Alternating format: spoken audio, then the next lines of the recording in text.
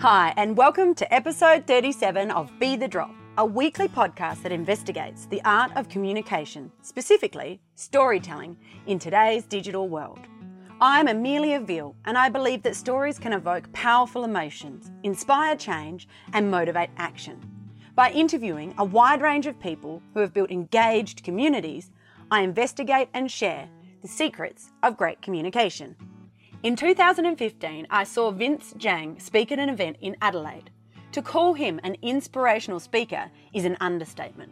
He describes himself as a small individual from a refugee family, born and bred in the northern suburbs of South Australia. But he is also a magician, an entrepreneur. He runs a video production company, and he is now a highly sought after keynote speaker, in such demand in the US that he is soon relocating there. I knew that Vin was a must interview for Be The Drop. Vin talks about the critical importance of video, discusses the delicate balance between giving and selling to your community, and reveals his top tips for avoiding tall poppy syndrome. This is Vin's version of Be The Drop. Thank you so much for joining me, Vin, on our next episode of Be The Drop. This is the first ever that I've done not face-to-face, so we're going to see how it goes. But to get us started, I'd like for you to explain your item of significance, and that's something that connects you with your community. So could you take it away? Okay, so thank you for having me. And my item it's a magic book. So it's the Australian Magician's Handbook. And the reason this is significant to me is because this was the first magic book I ever received. And I stole it from the library, which was hilarious but I have to tell you the story. Mum and Dad used to drop us off at the library after school because it was free childcare, essentially. And all these little Asian kids, because my entire family would be going to the library. And what would happen is at the end of every single childcare session or library session, we're always playing cards. We're always playing with card games, Snap and everything. And then one day the librarian there gave me a book specifically and said, why don't you try something different? And it was this book. And I loved it so much, I never gave it back. And that was my first crime I ever committed. But this introduced me to the world of magic. Yes. And now how does that connect you to your community? Because magic is my metaphor. I use magic when I speak. I use magic as an example when I'm with people. Because I found all the common threads from the world of magic and the world of business, the world of life. It literally has become my way of communicating. So that's how it connects me to my community. Great question. That was good. I like that. Oh, fabulous. Good. Well, so now we've you touched a little bit then about your community. Can you just expand on who it is and what you're doing? So I've got a mixture of communities. So one community definitely is I've got an online magic school that I've just merged with a group called 52 Cards, spelled with a K. And, on that platform, we've got over 900,000 students from around the world. So, the main way I connect with that community in particular of students is I'm a magic teacher. So I teach them sleight of hand, showmanship, presentation skills. And then I've got my tribe on Facebook as well, which is just people who are, I guess, like what I do, like the message that I put out there, and follow me on the journey. And then also, you're doing a lot of speaking at different conferences. I see you, traipsing around everywhere speaking. So what's that community? That's a career path in a community or a group of people that I never expected to even be a career path. So literally there are, in America, I found out the stats, every single day there are at least 4,000 events that happen every day where a speaker is being financially rewarded. That's the marketplace. So when I discovered there was this whole speaking industry, I was like, wow, I really want to do it. And so you've got all these different bits of community. What do you think is that real value in having these community groups, in what it allows you to do and what it brings people together to be able to do? Well, the first thing, having a community means that they back whatever it is that you do. So when I first started my video production business, maybe 3 years ago, I had a small community, and that community were my initial customers. They were the ones I gave really good rates to as well, bare bones. And they were also the ones who weren't afraid to tell me how they actually felt.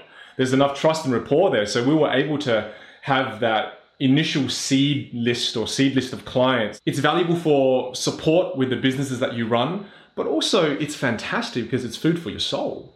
You know, when you get up every morning, you get messages on Facebook, you get emails from your community telling you how much they love you, how much your content and your thoughts are changing their lives. There's so many benefits, you know. So what is it that you think, and you sort of touched on this, that motivates them so they've gone from being part of the community, you know, part of your followers on Facebook and really interested in what you're doing, to then going, okay, well, I'm going to put my money where my mouth is. I'm going to go to his course. What is it that you think takes those people to motivate them to that action? You have to give first. I think it's that old rule where if you add enough value to somebody, soon enough, they will feel almost obliged to help you and to work with you.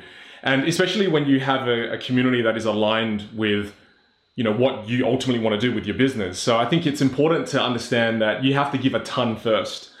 And, you know, give without asking in return in the beginning. Just give. And the longer you give, the more social currency you build. And the more of that social currency that you have in the future, you can cash it in. And so you mentioned there, you know, give when you give and sell when you sell. How do you balance that and make it really clear? Because obviously you're building up a community where you're giving, but then at some stage there's got to be the flip to, you know, a two-way relationship. How do you manage that? You just have to be conscious of not asking too often. And just keep that balance right. The moment you start to feel bad when you're asking, it means you're asking too often. So just kind of be sensitive to how you're starting to feel when you click post.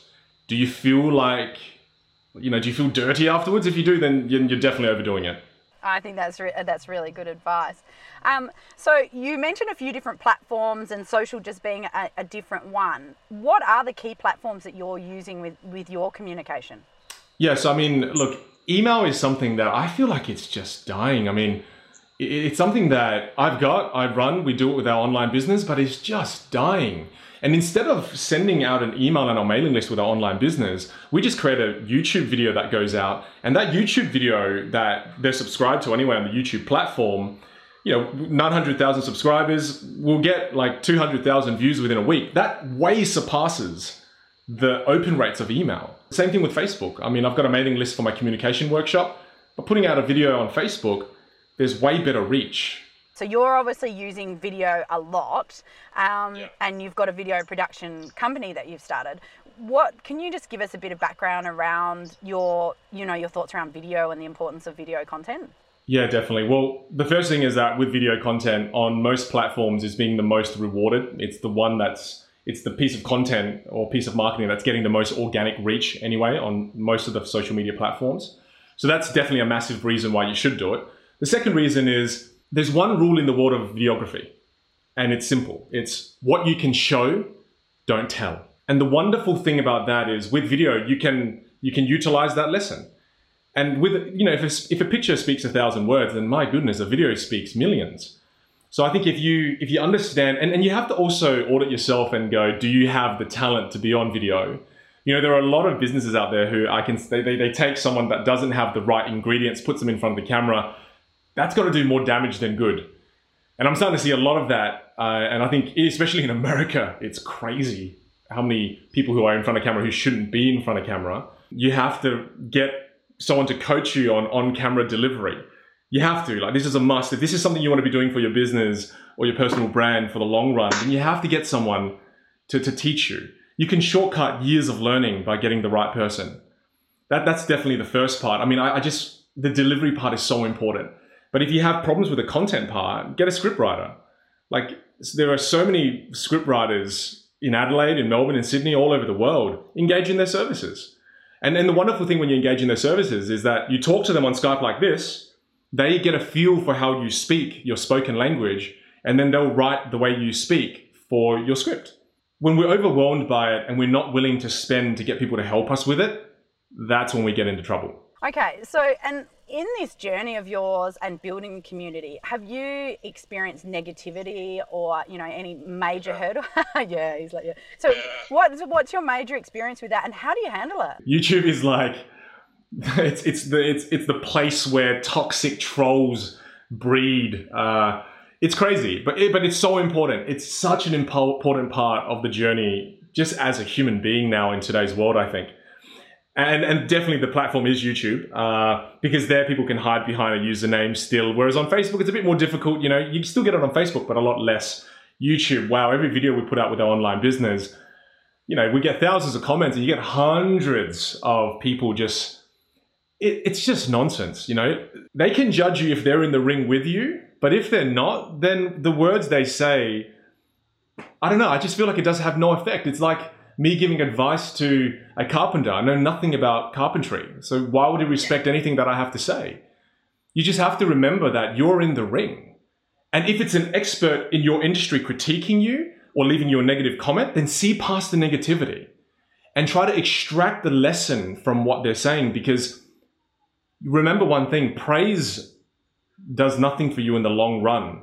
Critique does. Well, and that's really good advice in itself. So you're approaching it like a constant learning and evolutionary process. Is that sort of right? Yeah. The Japanese have a word for it. They call it kaizen, which is, in other words, the continuous and relentless pursuit of perfection, but knowing that perfection isn't attainable. And I suppose that applies to business as well then, like constantly working on the business to improve and grow. Absolutely. And again, it's got synergies to magic, right? Because there's a quote in the world of magic where a magician named Teller from Penn and Teller, he says that magic is just someone spending more time on something than anybody reasonably expects. And that's all that magic is. So when you see a magician perform a piece of magic, it's so astonishing. It's so incredible. Same thing when you see Steve Jobs or you see Elon Musk build a company. It's so amazing. You're so blown away by it. It's like magic. It's like seeing magic. But when you think about it, he's just spent more time on creating electric cars than anybody has reasonably expected. Yeah. Same thing. It's a patience thing. I think that the best thing about today's world is that everybody is not patient, which is great, because it just means that if you focus on being patient, you'll win. You'll win the marathon because everyone's giving up. So it's the slow and steady wins the race. When I started my speaking career, for example, I didn't understand why would people be paid tens of thousands of dollars an hour? It's like a magic trick, can't be real. But then I just remembered that it's just, if you spend more time on it than anybody would reasonably expect, you achieve mastery. And mastery is something that I think is extremely rare. And to achieve mastery, like you said, you have to not listen to the other people. The number of times people told me to stop doing singing classes in theatre and thought that I just wanted to be an actor. I was like, no, I'm not being an actor. I know what I want. So, to backtrack one more thing, so I'm just on the tangent now, but in order to stick to it and not listen to the naysayers, you have to have absolute clarity with what you want. The problem is people don't have that clarity. They don't know what they want.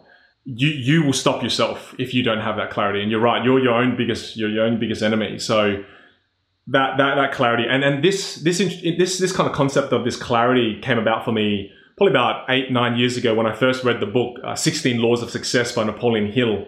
And the first chapter was about what's your ultimate goal? Like what's your the end result of what you want in your life? What is that? Definite chief aim. That's what he called it. What's your definite chief aim? And I always hear goals, and goals to me seems to be short term. But what's your definite chief aim in life?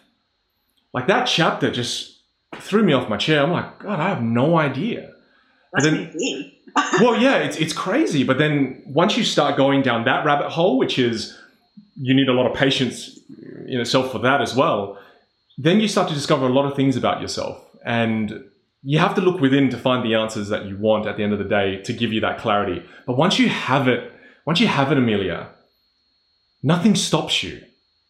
It doesn't matter what my mum and dad said. It didn't matter what my ex-partners said. When you have that clarity, it's like a bloodhound that's got the scent now. Nothing is going to stop you.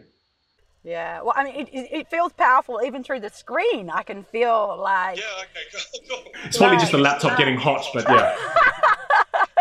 Yeah, it is getting hot. No. Honestly, I can feel that, and it's strong. It's powerful. You know, I can feel, and I think as well, just going back as well about the mastery and mastering things. I think in Australia as well, it sort of links into that tall poppy syndrome and not owning that, mastering something. Like I feel like we need to and I do feel change has been made in that space, but it is an underlying cultural thing there that I think we have to get past. Yeah, and it's true. It's very real. It's a topic we don't really like to talk about. I mean, look, I think what's good about, there's very few things that's good about tall poppy, but the good perspective of it is that humility. Australians have great humility, right? So everywhere you go around the world, especially the Kiwis as well, they've got great humility. But then there is such thing as too much humility that it becomes damaging, right? That it cuts away your aspirations. And we definitely do have that culture here, I mean, the amount of times I was told when I was on my journey, why are you working so hard? And I mean, I knew why, but because so many people were questioning my work ethic, I felt like I shouldn't be working so hard. But then the moment I stopped working hard, I had less momentum, and then I felt pain. I'm like, no. Okay, so thanks for the advice, but you were wrong to go on myself. So, and when I go to America, Amelia, America's got a lot of things that are bad, but one thing that's going for it is that, wow, there's no tall poppy there. You succeed over there, and people go, well done, you've done a great job. How can I help you achieve more? Yeah, the aspirations are inspirational. Yeah, well, every Uber driver you meet there is, working 12, 16 hours a day because they've got a dream they're trying to build. And it's a very real thing that as an Australian here all my life, I was like, wow, everyone here has a dream. And even though 99.9% of people fail at the dream, everyone begins with that intense dream. Yeah, well, and even in America, if you haven't failed at a dream, you haven't really done much. Well, exactly, yeah. That's right. You haven't got no street cred otherwise. Exactly. And it's like a badge of honor over there, when you run and you start companies and you're failed, you need it. It's good character building anyway. What I like to do to conclude the interview, though, is for you to share, Vin's Be The Drop tip. Now, a Be The Drop tip is your top communication tip. Look, I think I can share with you my best communication tip, and I can probably summarize it in just one sentence. And it's that you must learn how to amplify the best parts of who you are. So you have to become super aware of what are all your strengths. And once you identify what your strengths are with the help of others, because you can't do it on your own, because none of us have enough self-awareness to do that. Once you become aware of all of those strengths, you have to seek help on how do we amplify it? How do we amplify this? Because you have to look at yourself or your business as a lighthouse. And the way you amplify your strengths, that's going to send the signal out into the ocean that's going to attract the right ships. And if you're not clear on what your strengths are and you don't amplify it, then A, you're a lighthouse potentially attracting the wrong customers, the wrong community, or B, you've got the right strengths, but you're not sending that signal out far enough. So you're just sending it out around the shore, and you're wondering why the hell am I not gaining any traction? So first thing is first, like I said, strength, and then amplify the shit out of it. I'm a small individual from a refugee family, born in South Australia, born and bred here from the northern suburbs. As you all know, that's #ghetto. Still live in the northern suburbs. And I was able to amplify my light far enough that companies from all around the world book my video production company and also book me as a speaker. So again, it really comes down to how well you can shine that light of yours and how far you can shine it. So just wanted to give you that to give context for. Well, Vin, your light is very, very bright. So thank you for sharing it. It's been a pleasure. Pleasure. Thank you, Amelia. Thanks for listening to Be The Drop podcast. Be sure to subscribe in iTunes or your favourite podcast app. Leave us a review or share with someone who is looking to improve their communication. You can follow us on Facebook, Twitter or Instagram at be_the_drop or visit our website narrativemarketing.com.au and click on the podcast tab. If you or somebody you know embodies Be The Drop, email us via podcast@narrativemarketing.com.au. New episodes are released each Monday, so make sure you don't miss out by checking in every week.